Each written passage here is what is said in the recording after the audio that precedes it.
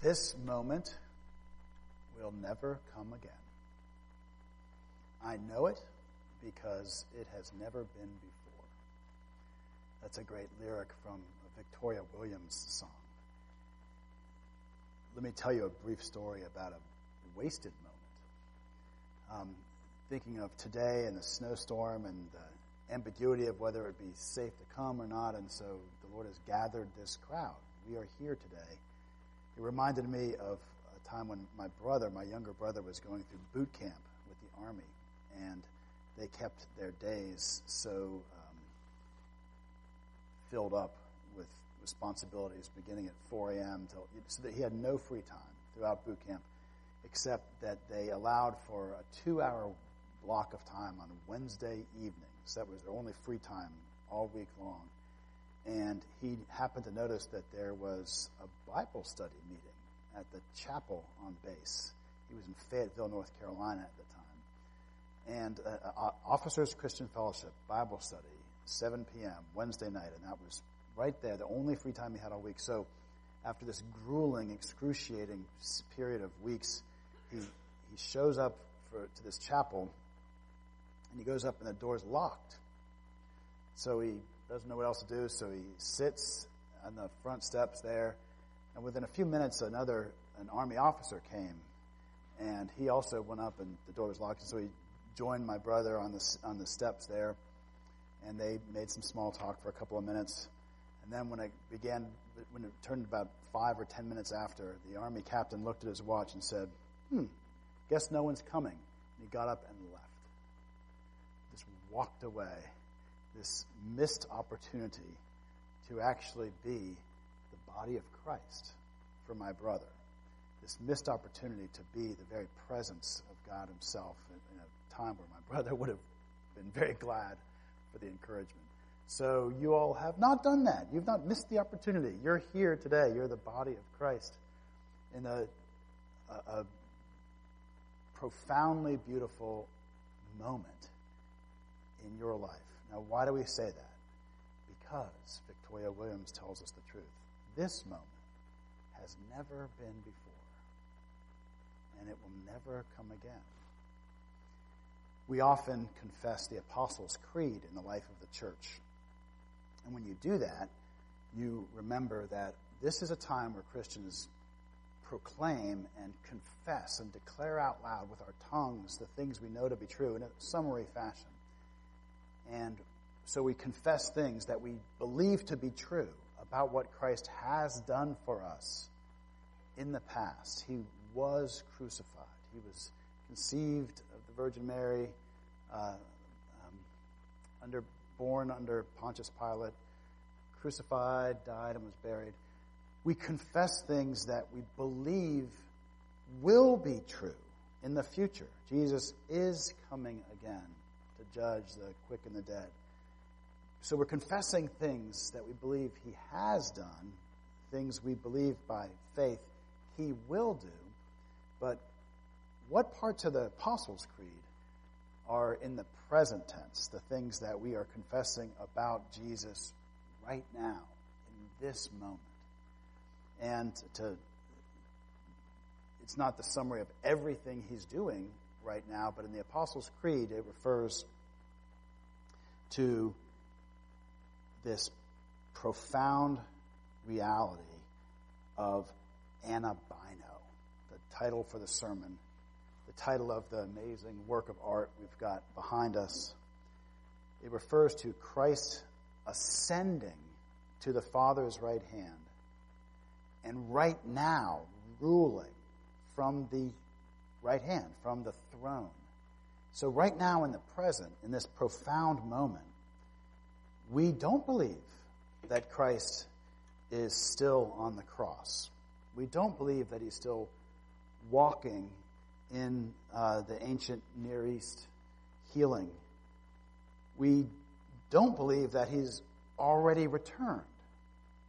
By the way, that's how weird offshoots of the faith get started over the years, is people say, read the New Testament. It says that Jesus is going to come again. Guess what? I'm him.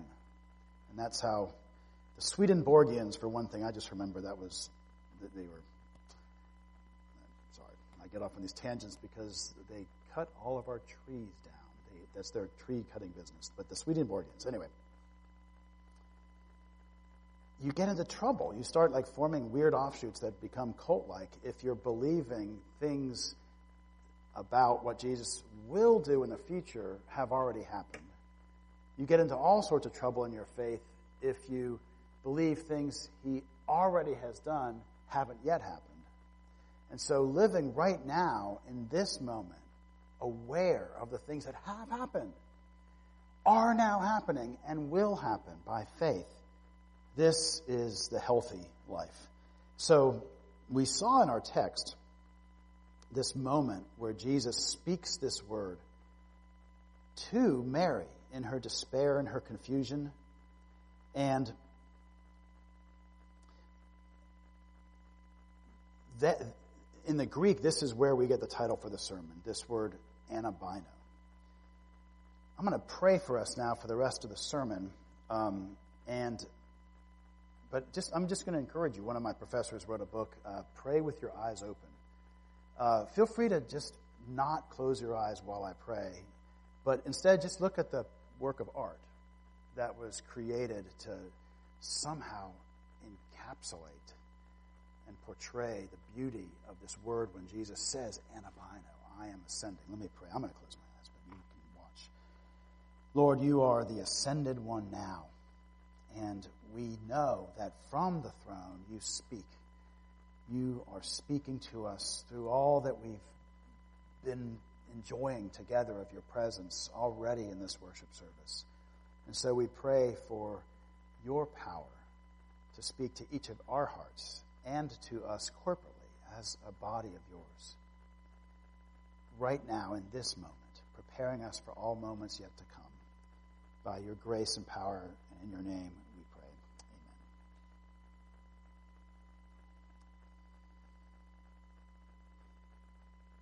The first sermon I ever preached was a sermon called Donut Hole Theology.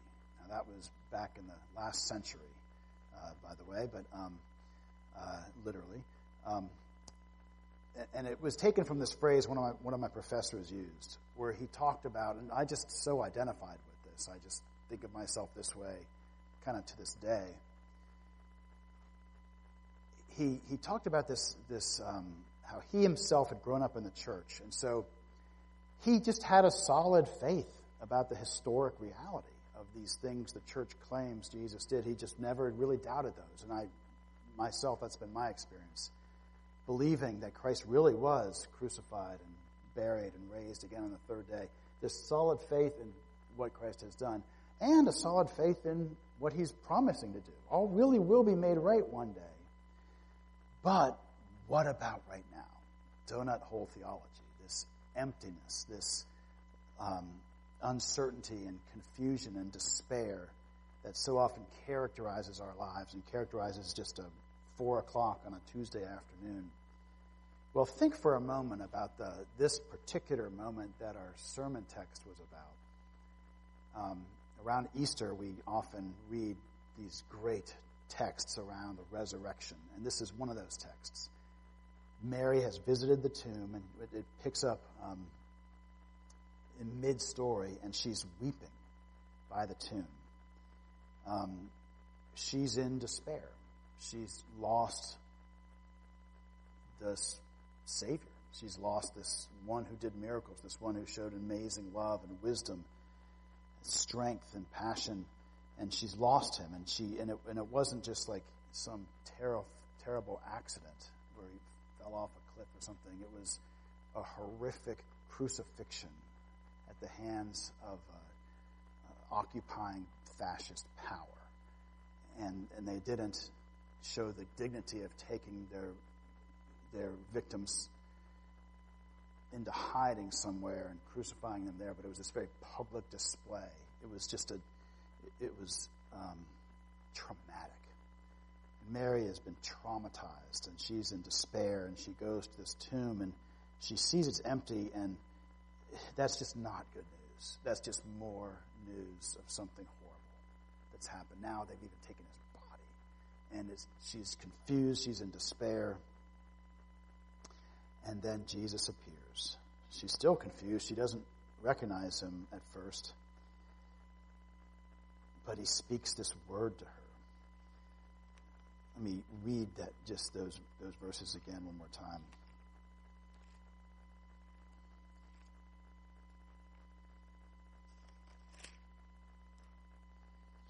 This is after he has now spoken her name, and that just gives light to her eyes, and she now recognizes him. And she calls him Rabboni. And the text doesn't explicitly say, but it certainly is implying that when she recognizes him, she reaches out for him, to embrace him, to cling to him, because then Jesus says, do not cling to me.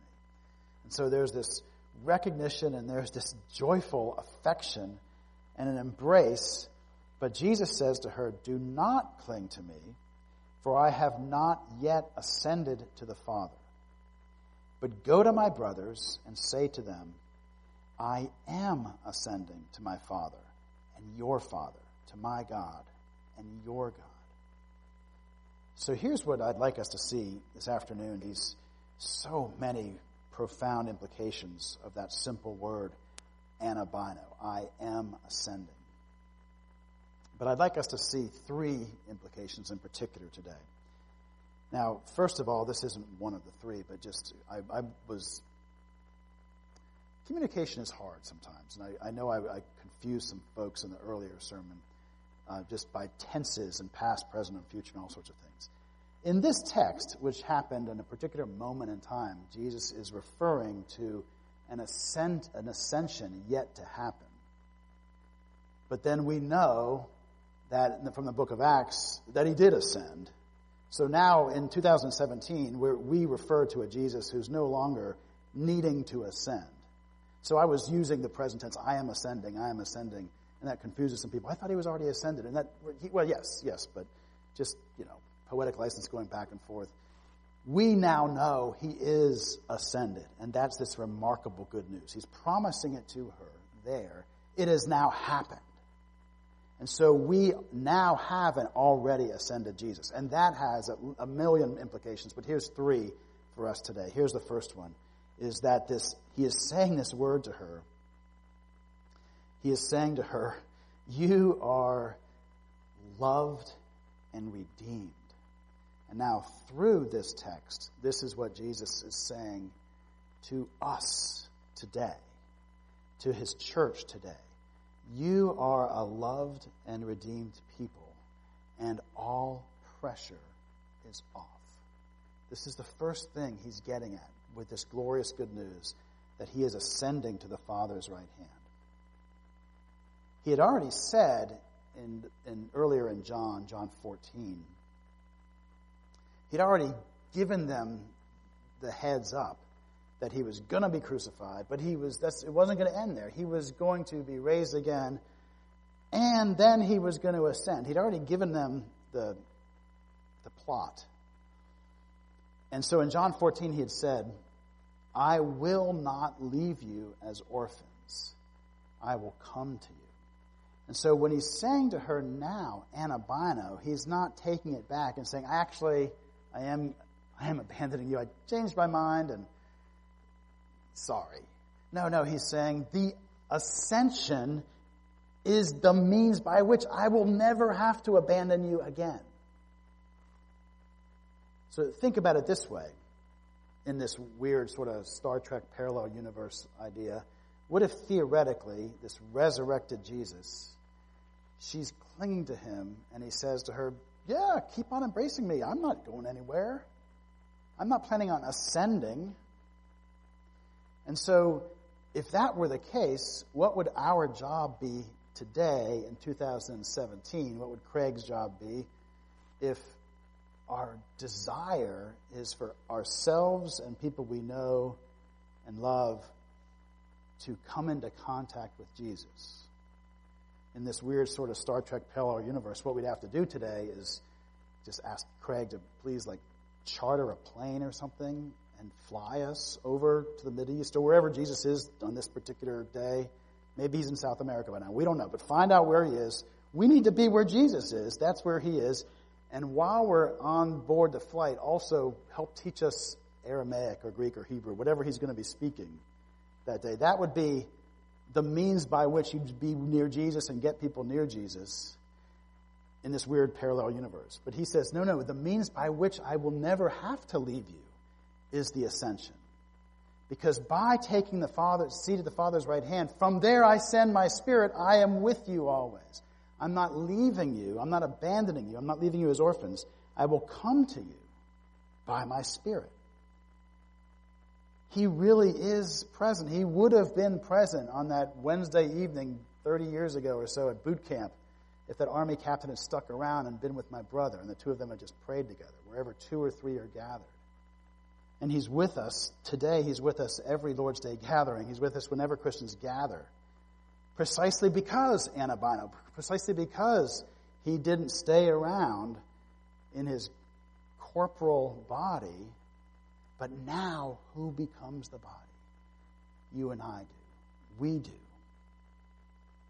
So, Anabaino, the pressure is off.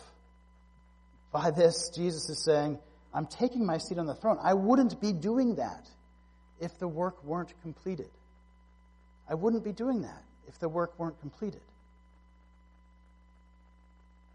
There's this parallel passage in the book of Hebrews that makes this point as well, and it refers to the foreshadowings of Christ in the Old Testament, the Old Testament priests. And in Hebrews it says, every priest stands daily at his service, offering repeatedly the same sacrifices, which can never take away sins. But in contrast, when Christ had offered for all time a single sacrifice for sins, he sat down at the right hand of God.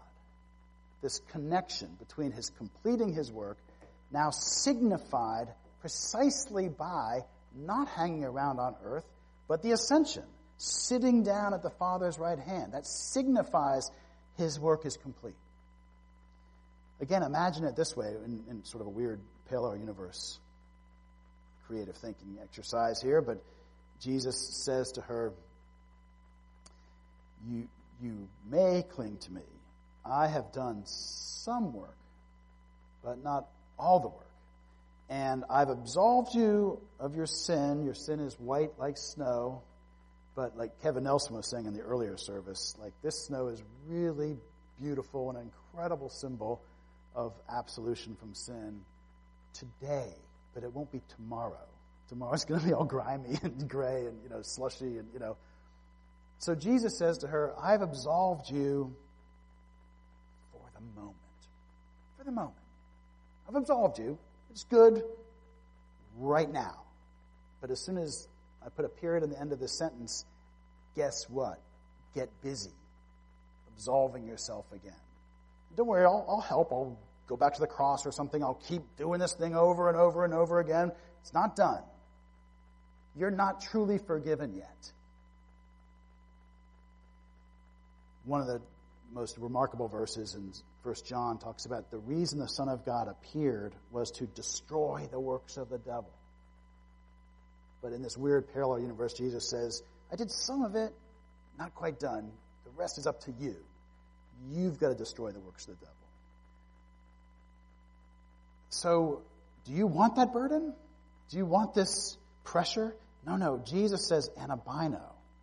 This is such good news. By that, he's referencing us to the completed work. That if he's seated at the right hand of the Father, if he's ascended, it is indeed finished.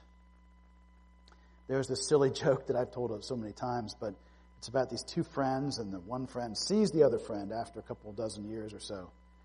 And the first friend sees the second friend coming and just doesn't recognize him. And he says to him, like, who are you? I mean, I know you're my friend, but when I used to know you, you were covered with like worry lines. Your face was just marked with anxiety and stress all the time. You never looked people in the eye. You were just constantly mumbling to yourself. You were just overwhelmed with despair and worry.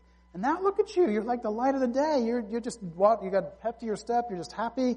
what happened? And the second friend says, well, it's the most remarkable thing. I found somebody who will do all my worrying for me. And the first friend says, well, how does that work? And he says, well, it's pretty simple. I pay him $1 million a day, and he does all my worrying for me. And the friend says, well, where do you get that money? And then, of course, he says, that's his worry. That's his worry. Jesus comes and he says, let the worry of being made right with God be completely off your shoulders and completely on mine. Let the worry of securing eternal life. We're all going to die. We're fairly young in this room, but let the worry of that be completely off your shoulders. Let the worry of destroying the works of the devil, conquering death itself, be completely off your shoulders. So that's what Anabaino, his first implication, I wanted us to see. This beautiful moment where one of the ancient saints just enters the culture. All will be well, and all manner of things will be well. It's Julian in the 14th century. All will be well, all will be well. This is what Jesus is saying. And all manner of things will be well. But here's a second implication. When he says Anabaino to Mary and now to us today, he is saying all pressure is off. He's saying you're loved and redeemed, but he's also saying you are actually greatly needed and necessary. All pressure is off, but guess what? The good news, I want you, Mary, to be the one to go and tell my disciples. He theoretically could have kept that to himself as his own prerogative. Like, I'm telling you the good news, Mary, that I'm ascending, but keep it to yourself. I want to be the one to break that good news to my... No, he says, you go tell her. And then later he makes that's just not just this like one moment in time thing, but in the very next scene, which we didn't read, but in the book of John, he makes that pattern clear, where he says, as the Father has sent me, so now I send you. And that's when he's speaking to his church. That this is the message, that Anabaino also means that you are the ones that are now going to be the body of Christ. You're greatly needed and necessary.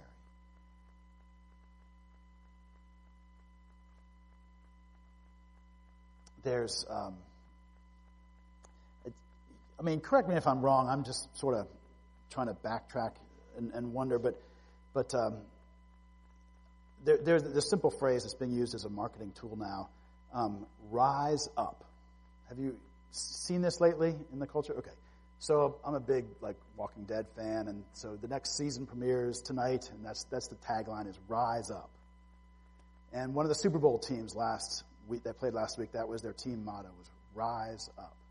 And I'm backtracking. I think that correct me if I'm wrong, but I think that must have come from Hamilton and that song in the Broadway musical. And anyway, rise up. Rise up. This call to make something out of nothing. And in the Hamilton musical, that's part of the tension of it, is after the revolution, then what? After the resurrection, as it were, then what? Now we've got to build a new nation. And so this is Jesus saying, Anabaino is what comes next. Rise up, the resurrection has happened. But now what comes next is I'm sending you out as my hands and feet, my tongue, my body, my flesh. People will meet me in this world only when they meet you. Now, there are certainly exceptions. We never put God in the box. Our confession talks about it doesn't happen ordinarily. And so I'm just going to use a bit of hyperbole and say it just doesn't happen very often at all for people to meet Jesus unless they meet his church, unless they meet you. Absolutely needed and necessary. My favorite author in all the world, winner of the National Book Award, compatriot of Flannery O'Connor, but his name was Walker Percy, and in his greatest novel, I think, Love in the Ruins, I wanted to read this little section. He's Love in the Ruins takes place in the future when America is just falling apart. He wrote this in the 1970s. The main character in this part is reflecting back on how his own marriage just fell apart. It just fell apart. And he's reflecting back on why that happened. And he actually traces it to this idea that his wife never understood why he would ever go to church. So interesting. So here's this section. He talks about he's reflecting back on the early days of their marriage when they were happy and they'd take these road trips together. And so he says, but Sunday mornings I would leave her and go to church. Now here was the strangest exercise of all. Leaving the coordinate of the motel at the intersection of the interstates, leaving the motel with its standard doors and carpets and plumbing, leaving the interstates extending infinitely in all directions, abscissa and ordinate, descending through a random moonscape countryside to a town where people had been living all these years, and to some forlorn little church up a side street, just in time for the 10 o'clock service. Stepping up on the porch as if I'd been doing it every year for 20 years, and here comes the stove-up, bemused priest with his cup and his book. What am I doing here, says his dazed expression. Upon whose head hands had been laid, and upon this other head other hands, and so on and so on. For here off of Interstate 51, I touched the thread in the labyrinth. And the priest announced the turkey raffle and Wednesday bingo and preached the gospel and fed me Christ. And then back to the motel I would go, exhilarated. By what? By eating Christ? Or by the secret discovery of the singular thread in this, the unlikeliest of places, this geometry of Holiday Inns and interstates, back to lie with my wife Doris, all rosy-fleshed and creased of cheek, cracking one eye and opening her arms and smiling towards me. My God, what is it that you even do in church?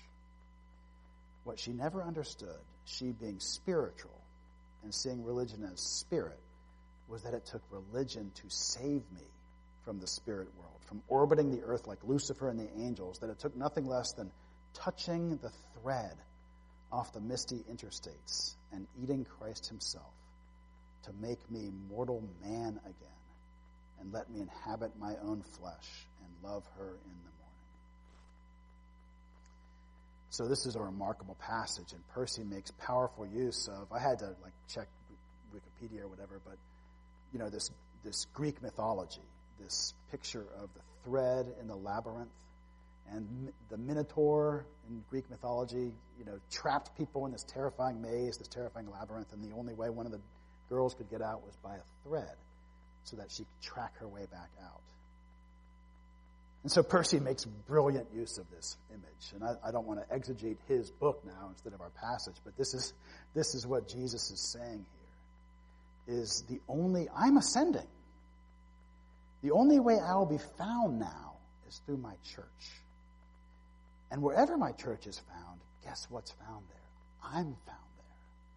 This singular thread in this crazy, confusing world, this maze of a world. I mean, who has it figured out?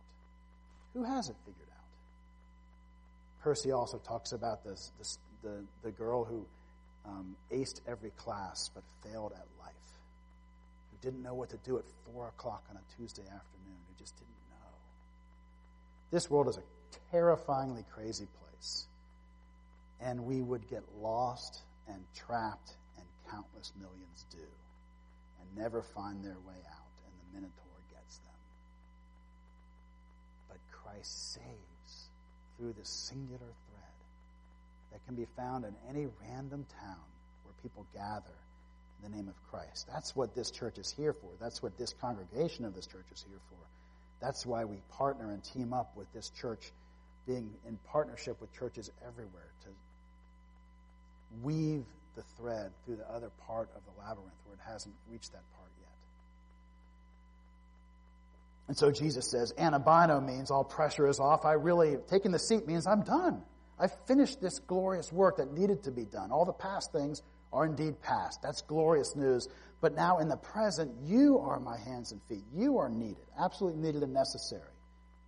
And then finally, but I'm not just sending you out as my hands and feet, as my mouth, as my body. I am also, Anabaino means, I am also, the implication means, I am also empowering you by my Holy Spirit. That is a direct connection in the Scriptures, that he is not just going to be seated on the throne and then random things might happen next, or maybe nothing will happen next. No, it's very clear in the Scriptures that the seating on the throne means now the Spirit is sent. In fact, in the very next scene, which in John, which again we didn't read, but he breathes on the disciples, and he says, receive my Holy Spirit.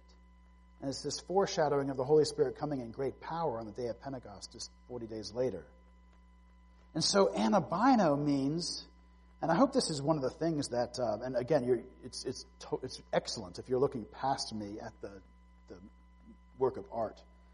This is one of the things that most people get from it, right, is that it's something of a portrayal of the spiritual presence, the Holy Spirit. These tongues of fire that's rising up, this Pentecost. It's all Father, Son, and Holy Spirit all in there somewhere. And so we are an empowered people. This is this remarkable good news that actually 4 o'clock on a Tuesday afternoon, when we're confused and dazed by life, we can tap into this knowledge, this awareness that we have been given the Holy Spirit. We've been endowed with the riches of all the power of God. Now, this is what each week's worship service is for. Each week's worship service is for empowering. There's actually a service really focused on that coming up Thursday night, the healing service, where there's particular areas in our lives where we need the power of God focused very particularly. But every worship service is a service of empowerment and healing, where we're asking the Holy Spirit to make us bigger and better versions of ourselves that go beyond anything we could do for ourselves. Think of it this way. Eugene Peterson describes, he defines the self. He just sort of a simple definition, but he says the self is the soul without God. And so, who are you apart from the influence of God in your life? You know, the incredibly good news is just how bad the bad news is. The Scriptures talk about our fallen selves, our natural selves, and they use language that's extreme, like Genesis 6, where it talks about apart from God, every intention of the thoughts of our heart is only evil continually. That's the direct quote from Genesis 6:5. So that's such good news, because what that means is whenever you tap into any evidence of kindness that emanated from you, patience that emanated from you, long-suffering, courage, tenderness, peace, that means God was present. God was the one giving you this supernatural presence, because in and of yourselves, if the self is the soul without God, your soul tends towards impatience, not patience. Tends towards hatred, not love. This is the self without God. And so the empowering presence of the Holy Spirit, He is actually far more present in our lives than we often realize. We take for granted that in that moment, I held my tongue when I could have hit that person's head off. But that's just what people do. Mature people learn. No, God taught you that. Because in and of yourselves, you would have bit his head off. Or you take for granted that, this is a silly little thing, but my daughter, I was having coffee with my daughter when she was in high school a few years ago at this coffee shop. And this person ran in the coffee shop. My car is on fire. It's about to explode. And I literally ran outside, grabbed a fire extinguisher, ran up to the car and put the fire out. And then came back in and kept drinking coffee with my daughter. And my daughter was like, "You're like a hero." And I'm like, "What?" Their car was going to explode, and I was the closest one to the fire. And she was actually pointing out to me, like, "No, Dad, that was really unusual what you did. That was the Holy Spirit. That wasn't like you. That was the Holy Spirit." And so that's true. If you told me ahead of time, I wouldn't normally do that. The Holy Spirit is promised. And wherever, we don't have the time today, but just simply go to one of those texts like Galatians 4 that contrasts the work of the flesh with the work of the Spirit. And whenever you see evidence of patience coming out of you, love, kindness, joy, peace, long-suffering, you give credit to the grace of God and the empowering presence of the Holy Spirit.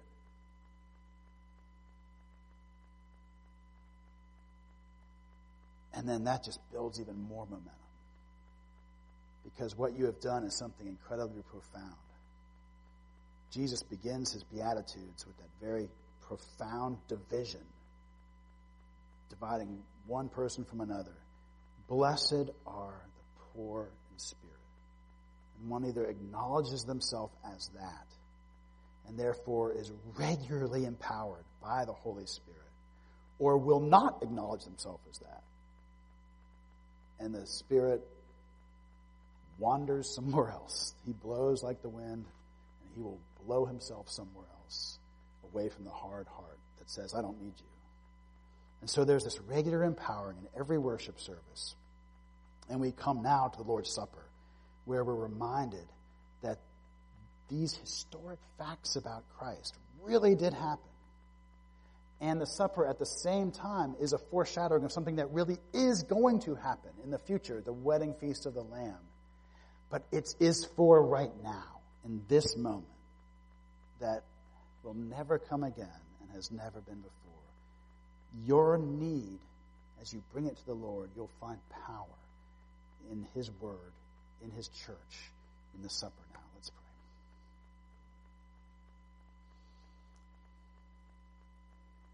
Father, how we thank you for the sending of Jesus. And Jesus, how we thank you that as you rose up, that you kept rising. You ascended to the Father's right hand, and from there now, you are empowering us, your people. You're empowering the humble, not the proud. You're empowering the poor, not the enriched. You're empowering the weak, not the strong, the sick, not the healthy, the sinful, not the righteous. You are empowering the people that say, "We need you. We love you." And so we do say that right now, Lord. We need you. We love you.